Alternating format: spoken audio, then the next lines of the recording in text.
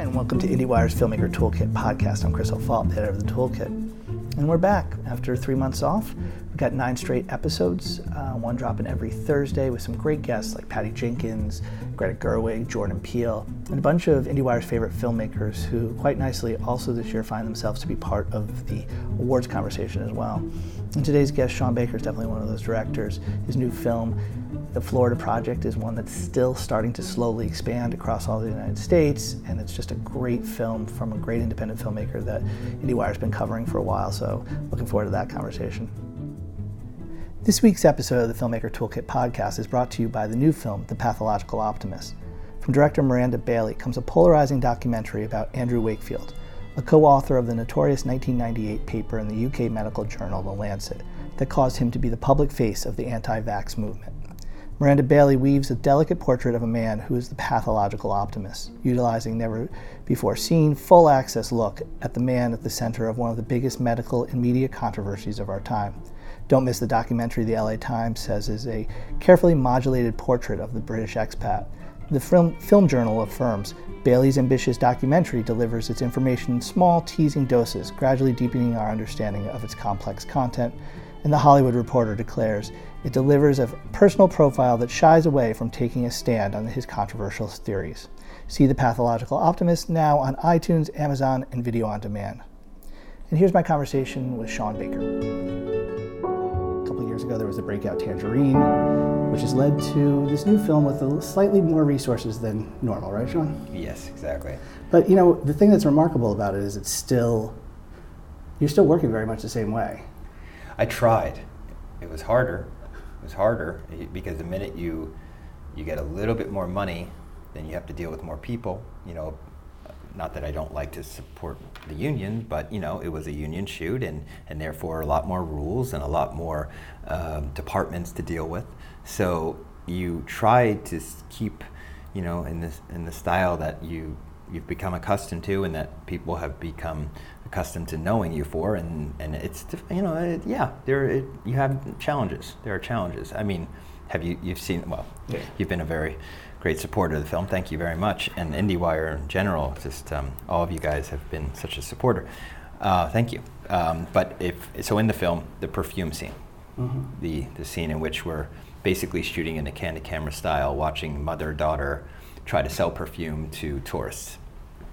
I wanted that scene to be shot like my previous films. I wanted that to be a true candid camera scene with telephoto lenses, miking our actors, walking up to real pedestrians and trying to sell real perfume, and then running and chasing them down for releases after I yell cut. So you know how more difficult that is when suddenly there's 40 people around you, and you just want everyone to go away. You're like, why?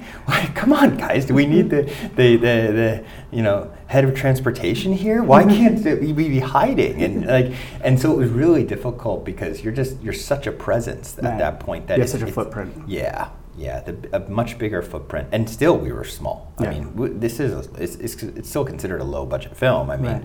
It's only a couple of million, so it's still a low budget film. But even that, your footprint's much larger, your presence is much more. So yeah. So let's talk about the Florida Project. Refers to, is it always forget, Disney World or Disneyland? Which one's World? Disney World. It refers to that's what the Disney World was called before, when they were still building it and buying up the land down there. They were trying to keep it on the DL, on the down low, because they didn't want competition. This is what I've heard and read. Who knows if this is completely accurate, but when they were purchasing up the land there, they didn't want competition with other land buyers. So they didn't say we're building Walt Disney World. It was called the Hush Hush. It's the Florida Project. That's what I've heard. And so your world takes place in these motels outside, which are now more residences, kind of. And I'm wondering, and I'm just assuming based on your other projects, how did you discover this world? Because I know most of these things come from having at least spent some time embedding in the world. Yeah, this was the first one in which I wasn't living in close proximity to. Actually, you could say we were, because Chris Bergosh's mother relocated to that area in 2011. So Chris Bergosh, my co-screenwriter on the last 3 films, he was the one who brought this world to my attention. He started sending me a few articles from the local news about the situation happening down there, and then also photos that he was taking while driving up and down Route 192 and saying, look, there are kids playing in the parking lot here, they're playing wiffle ball. These kids live here. And so that was really, I think, that was the launching pad. That was what got me interested at first. So the idea being is that I think the whole hotel resort world around Disney World has built up to such a degree that these motels no longer are really for tourists, and now they're just more transient, low-income housing type of. To a certain degree, and they were also hit hard by the recession of 2008 and the housing crisis. After you had a lot of people moving into the area looking for work, who had lost permanent housing, and suddenly they were stuck finding refuge in these budget motels because they were cheap. Not that cheap, by the way. I mean, the amount of money that, say, our lead character, Haley, is paying a month is equivalent to what basically I pay a month in West Hollywood. So it's not like this is low-income housing. This is their only choice. People are priced out. Exactly, yeah. So yes, a lot of these, along Route 192, a lot of these budget motels were once targeted towards the same tourists going to the parks, right? So they had also that whole kitsch thing going on where it was like, we're going to rip off Disney to a certain degree, or a lot, they're I don't know, candy coated, they're fantasy-like, they're definitely trying to target people with kids. You have a magic castle, you're staying in a magic castle in Suites. You have down the street, you have the Alligator Motel, you have, there were a bunch of these that were lining Route 192. Now, a lot of them have gone under, or they've been demolished and land has been bought for other reasons. And but we were, so again, like Prince of Broadway and almost like Tangerine, I'm sort of catching it at its transition. But I went off topic there. Chris has discovered this world, has brought it to your attention, and we'll table Willem for a second, because Willem Dafoe is in this movie. But by and large, you've gone back to non-professional casting for this. Yeah. But I'm assuming it's a little bit different, because I think a lot of times with your films, it's the people who actually live there, or my sense is that you did non-professional casting, but these people were from all over, or did you pick people that were actually living this life? Well, no, we definitely cast locally. We actually did our best to employ people from the motels to give them a day's work. I mean, that was part of it to help. But I hate to use the word non-professional. You know why? Because what do you use? I say first-timers. First-timers. Because, and yet there are then non-professionals. There are three groups. There are the seasoned actors, the first-timers, and the non-professionals. The non-professionals are the ones who literally are like people from anywhere that we just capture in the moment and say, you want to be in this film? And they're not aspiring to be actors, and they probably will never have a future in acting. It's just, they're a great character, they have a great look, let's involve them in the scene. But when I use the word non-professional for like a lot of my first-timers, it's actually harming them. Or not, it's not doing them justice, because what happens, like for example, with Prince Adu, we kept saying non-professional, that we found in the wholesale district, non-professional, non-professional. And then I started to realize that the industry hears non-professional and they think unprofessional, and they think, oh, this is a one-off. When actually Prince Adu, to this day, wants to have a career in acting. So somebody like a Bria, or somebody like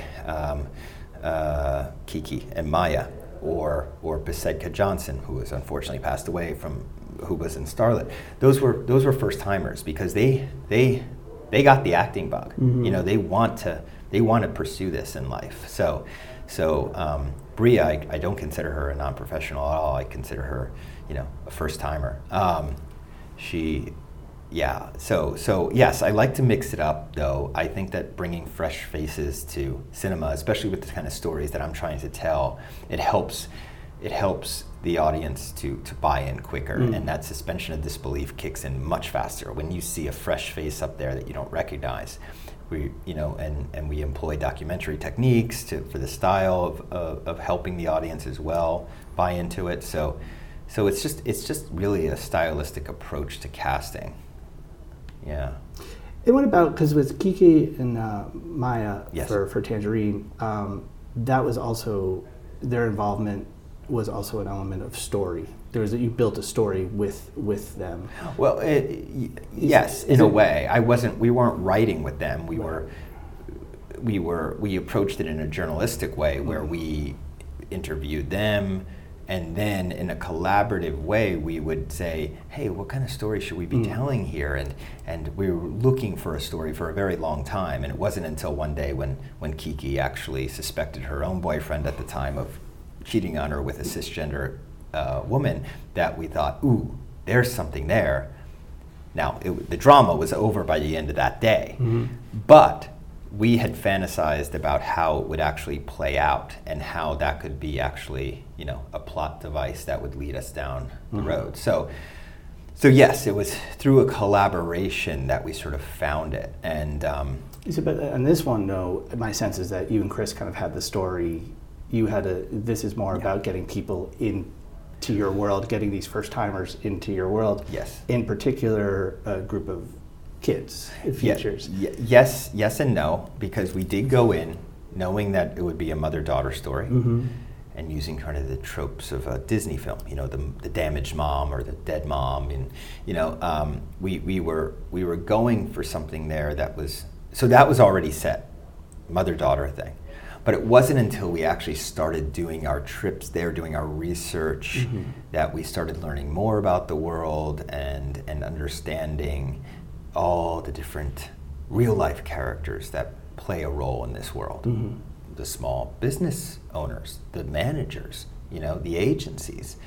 And suddenly the script became fleshed out with, most importantly, the character of Bobby, who was we did not even consider somebody, a manager, but we met a real life manager who very much inspired Bobby. And then we started talking to other managers and realized there was this common thread amongst all the managers that they were stuck in a very, very, I would say, a very tough place in which they were trying to keep it professional and hold on to their job. They were blue collar. They needed to support their family.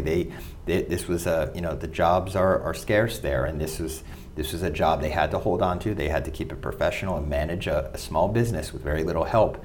But at the same time, they had compassion and love for the residents at these motels, but knew that at any time they might have to evict one of them and put them on the street. And I saw this and it was like, oh, this is a real dilemma. These guys are living on a daily basis, and not just with one family, but with all of these families and individuals. And so that's what really inspired the Bobby character. And so if it wasn't for our journalistic approach and interviewing people, we wouldn't have gotten to that place. Yeah. And what about, so Bobby is the character that's played by Willem Dafoe. Yes. So what about that choice? I mean, my guess is after Tangerine, there were actors who were very interested in maybe, I'm sure the idea of casting someone like a Willem Dafoe, that those options were available to you, I'm assuming, after Tangerine. Yeah. That choice, that character that you just described, that idea of mixing the first timer with someone that is so seasoned, right. Was that just the perfect role for you to introduce someone of his experience and stature into your world? Yeah, I think so. Yes, it was, because it was sort of the grounded, it was the straight man, it was the guy who was the anchor, it was the grounding character. But, to tell you the truth, James Ransone, he's a very, seasoned actor. He's known, not as well known as Willem, but he was in The Wire. He's very well known for The Wire. I apologize, because I don't mean to say that you haven't. I think the difference just being is Willem Dafoe, no matter if they're IndieWire readers or writers or my parents, it's Willem Dafoe. Of course. Two-time Academy Award nominee, all of that, yes. And beyond even just his presence, part of it is his presence. Even beyond the fact he's recognizable, there is And to me, what felt like was that there was almost built into the story, that was almost built into this, the way that you had just described the inspiration for the Bobby character, but this element that you could almost use to anchor and to be a thread as you floated around this world. There's definitely that. And also, but I did have a fear. I can't deny that. Because this is a big deal. Yeah, and also I thought I always fear this, but you're seduced by Hollywood. You're seduced when you start working on a certain budget level and you're working with agencies, they will throw names at you that are so inappropriate, but guess what? They have 50 million followers on their social network platform, and they've made a great box office on their last Fast and the Furious, right? You know what I mean? So it's like they throw these names at you, and you're supposed to be like, "Well, are you kidding me right now?"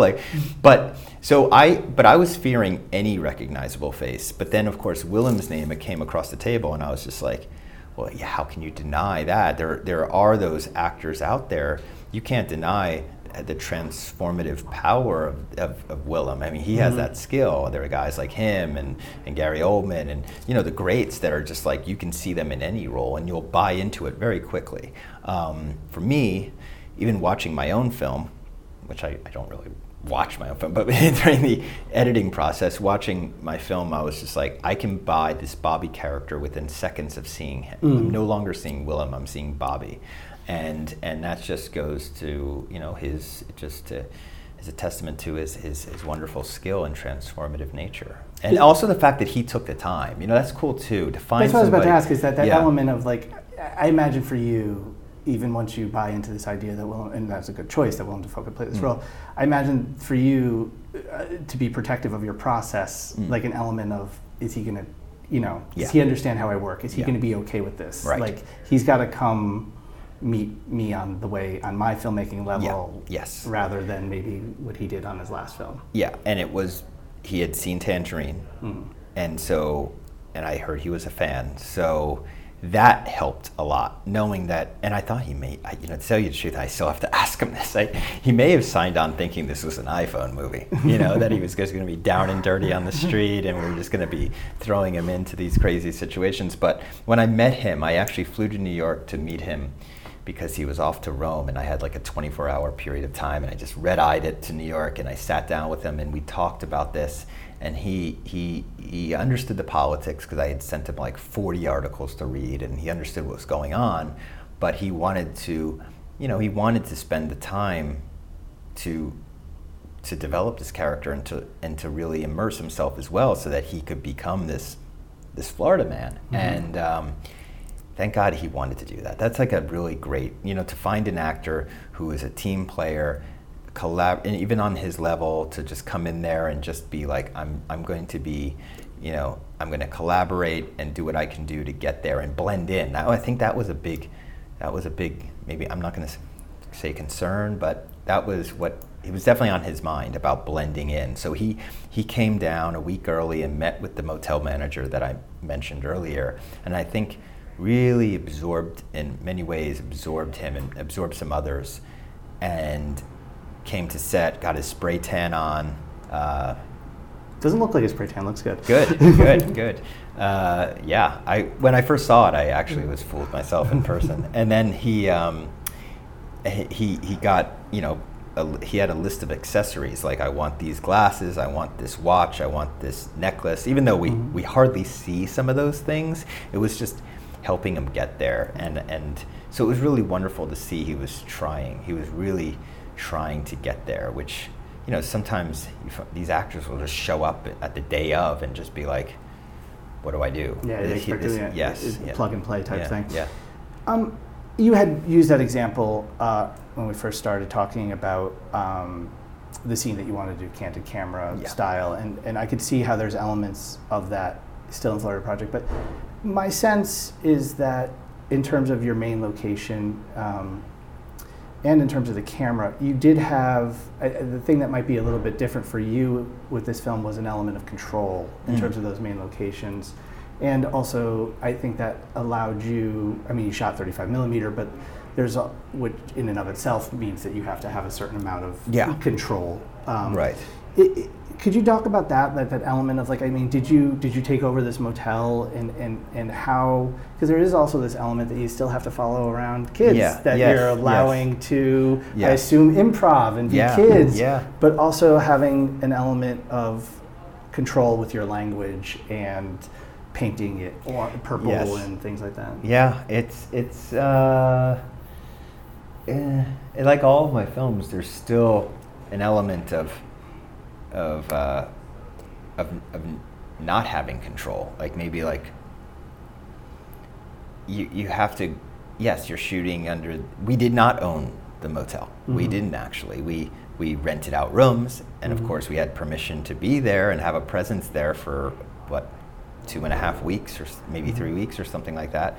But we didn't, it's not like we bought out the motel and we could do whatever we wanted to do. It was very much like Donut Time and Tangerine and the Chinese takeout and takeout, where we said we won't interfere with your business and we won't interfere with customers. So, there were real residents there, and there were people checking in and checking out, and sometimes we'd be in that office shooting in the front office in the lobby, and in the middle of the scene the phone would ring. Okay. I mean, we would have to, and the real clerk would have to run out of the back and run right through the scene and pick up the phone. I mean, that happened a lot, actually.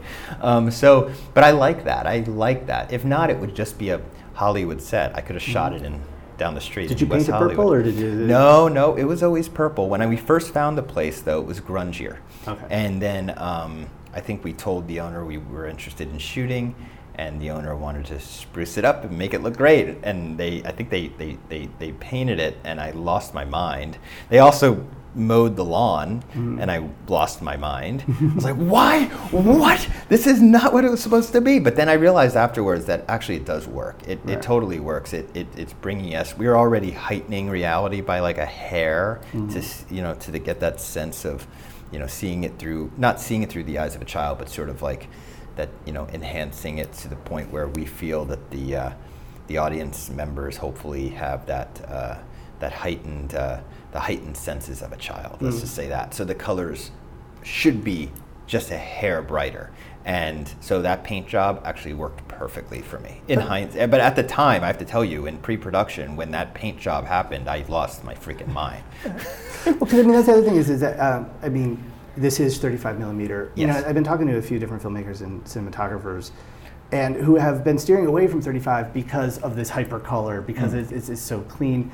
And I think there's this natural narrative of, Sean Baker graduated from an iPhone to 35 millimeter, which isn't really too accurate. But there's also 35 was, for all those reasons that I think people are maybe being a little fearful of 35, it was perfect for the saturated colors and that kind of hyper real color palette, right? Yeah, I think so. And the 35, for me, has that organic feel to it that really puts us in that environment. It has that sort of sense of nostalgia, which I hate saying, because that means that film is a thing of the past. But there is that sense too, that like we're thinking about our own childhoods. So I should try to get the audience to be feeling a sense of nostalgia, and I think film helps that. Yeah, I agree. Now, you also got your cinematographer, Alexis Zabe, right? Zabe. Who has worked with one of our favorite filmmakers, Carlos Regadas. But I'm wondering, that element of bringing him on and also working with kids, and I've only seen it once, I gotta see it again soon, but there's an element here of still having this freedom of movement and moving with the kids, but this like, there's a smoothness, there's also, it seems like you might have a little bit more control over your language working with him and working with the kids than maybe on your previous films. Is that? Oh no, I don't know. Or is he still just reacting? Is he still reacting to, I just noticed one with like running on the balcony where it's like very clear that that's, you're on some kind of crane and device, or that was, I don't know. I think with all my films, I go for some stuff that's very controlled and very obvious, like film cinematic language, and that was just a shot that I had always envisioned, and we talked about how we would pull it off, and all we needed was some scaffolding, getting the camera up on some scaffolding, and doing a one. Oh, by the way, the thing shooting on that scene, because when people listening to this seeing the film, what we're doing is that we're panning left to right for like the entire length of this entire motel, and we're going past the railings that have these little, the railings are bright white, so that it looks like the little slots that you're going past. We would not be able to do that on digital. Sure. That would be a mess. That would be a strobe mess. Yeah, you do that on film, and it blends in properly. And so anyway, no, but Alexis and I, just like Radium and I on Starlit and Tangerine, we were on the same page. We didn't really have we talked about more about like of course, when it came down to framing, we were very specific about that. We were very diligent about getting the proper 2-3-5, framing. But at the same time, I think when it came to the overall look of the film, we were just on the same page that we wanted this sort of not hyper reality, but just like a hair above reality in terms of the color and some of the set pieces being a little more obvious that they were set pieces. You know what I mean? Like symmetrical framing on some of these gift shops that they were just right in your face. Just and set pieces like the one you just said that were like long takes that could only be shot one way. Steadicam shots that were practiced and rehearsed many times until we knew exactly what we were doing. Like the one where they go all the way downstairs and then she slaps the pad on the window. So you figure it out with the kids, and then you bring in the kids. You figure out what that movement is going to be working with them, and then you just leave time to react. Yes and no. It really depends scene to scene. So, for example, I was wondering. Okay, this is actually something that my assistant helped me with. I was wondering what a docu-style would look like with a Steadicam, because you don't see that much, right? But if you think about it, audiences are starting to get used to it because of the fact that there's stabilization on iPhones. Yeah. So they see homemade raw footage, but with a stabilizer on. And so everybody who's shooting their Instagram videos and YouTube videos, they're all very smooth. So we're changing the way audiences think about how cameras are even held and shots are stable or not. So I wanted to, that tour that the kids give Little Chancy through the motel, I knew I wanted to shoot that in a docu way. I wanted it to come across like we were just following these kids, and I knew we were gonna have jump cuts along the whole way just to their lines.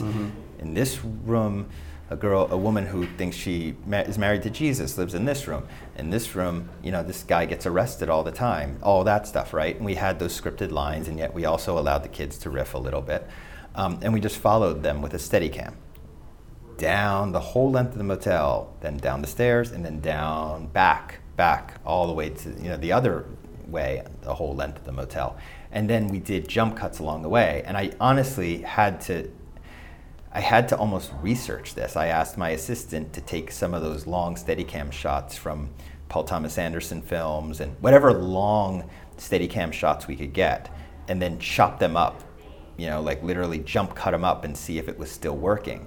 And they did, and that's why we went ahead and did that. So, for example, I took that Paul Thomas Anderson shot from Hard Eight, and he walks up to the motel and he goes in and he finds out that they got the guy. You remember that whole scene? Yeah, I do. And we basically jump cut that whole thing up to see what it would look like. He showed it to me. I'm like, yep, that works. I got the sense, you and I exchanged a couple messages when you're in production and finishing up production, and I got a sense that this was a very difficult movie. I don't think any of your movies are set up to, have you in a director's chair jumping on craft services, but why? And I just want to make I want to get two questions in here. So I just is part of this. My parents live in Florida, and they get the hell out of there in May. Oh, is this part of this just it's so hot down there, or what? Why was this movie so difficult? Well, okay. So basically, I learned a lot of lessons. I don't want to throw anybody under the bus except for myself. I probably went into this in a naive way, thinking that everybody was going to be able to easily jump onto my way of directing, my style of directing. And when you're dealing with, I have a very close team of people around me who understand my style. Alexis even understands my style. I'm sure Carlos is very unconventional in the way that he shot, and plus Alexis and I shot this fashion film first, so he understood it. Then I have Shi Ching, and I have Chris, and I have Kevin Shenoy, and I have all these other people who understand that I will in any moment be inspired by something that's happening on the other side of the parking lot and say, I'm not going to stick to the schedule right now. I'm going off schedule to grab something that is much more interesting and something that's like a happy accident happening here. Let's do it. But then when you're working with a group of people who don't know your directing style, and they're used to a very specific way of making films, a union crew, local crews. That was a problem. Yeah. That was a problem, and it was something that almost caused this film to shut down halfway through because people thought I was rogue and crazy. And the whole time, I had to eventually start really communicating much more than I've done in the past, where I'm just like, guys, I know. I'm throwing you curveballs all the time. It's killing my script supervisor. It's killing my wardrobe department because they to keep up with continuity was hellish. But I think that eventually people got on board. Alexis was wonderful in that way, that he got his whole camera department on board. He's like, no, Sean isn't as crazy as you think. This is part of the master plan, plus he's editing in his head. But there were lots of things. I mean, look, I set myself up. With kids, I set myself up with 35 millimeter. You know what it's like in the hot summer sun of Central Florida. It is like tropic weather. There were lots of obstacles and very limited time. And the fact that I was rewriting, Chris and I rewrite while in production. So, there was Bobby didn't have a son. Bobby had a brother that he was employing on the side. Then all of a sudden, when the parental theme started really taking shape in the movie, we said, let's get him a son. So that changes everything. Yeah. I mean, there were lots and lots of these moments in which I would try to capture, and it would throw people off. So let's just say this: there was a tremendous amount of stress, an incredible amount of fear. Fear is the worst thing in life, but also fear is the worst thing on a film set. It can shut things down. You can have mutiny, and there was almost mutiny. It was really almost mutiny, and I said that it was on the I was having chest pains. I was my stomach. I could hear it in your voice. Yeah, my stomach didn't stop gurgling with stomach acids for over a month. I mean, really, the stress level probably took years off our life, but ultimately, I guess maybe the chaos actually ended up helping us in some weird way. Hey, we gotta let you go. Sure. Real quick though, the ending. Is this something that was conceived? Is this part of that process of thinking about this and figuring out how to go there, or was that something that? Is this something that was just part of where you always knew you wanted to go with this? No. The endings are always for every one of my films. One of the first visions I have. So endings are always worked out, and they're what actually gets us inspired. So we knew we were always going for that ending, and it was just about getting us there. Along those lines, I mean, this movie is being incredibly well received, and it's funny to me. Every time I'm with a group with it, that ending is something that people are talking about and trying to. By the way, this is a spoiler. Sean, this is the last question. We're getting out, so turn it off if you haven't seen this film yet. But that element there of wanting to end on that note. Yeah. I mean, to my sense, it's very clear. I know what's going to happen. Yes. I know what's going on back at the motel. Right. But that desire to end on that note felt so perfect to me. Yeah. Well, it was the fact that you just said that there's the audiences are thinking about it and discussing it. That was my goal. It's up for the audience to interpret, and it's not just because I'm being lazy. It's because I actually think there's many different ways of interpreting it. For example, my co-screenwriter actually thinks slightly different about the film than the ending than I do. So to that, I just say what it's really about putting the audience in the heads of the children at that moment, and and it's up to the audience's imagination to figure out exactly what it means. Thank you, Sean. Congratulations on the movie. Thank you.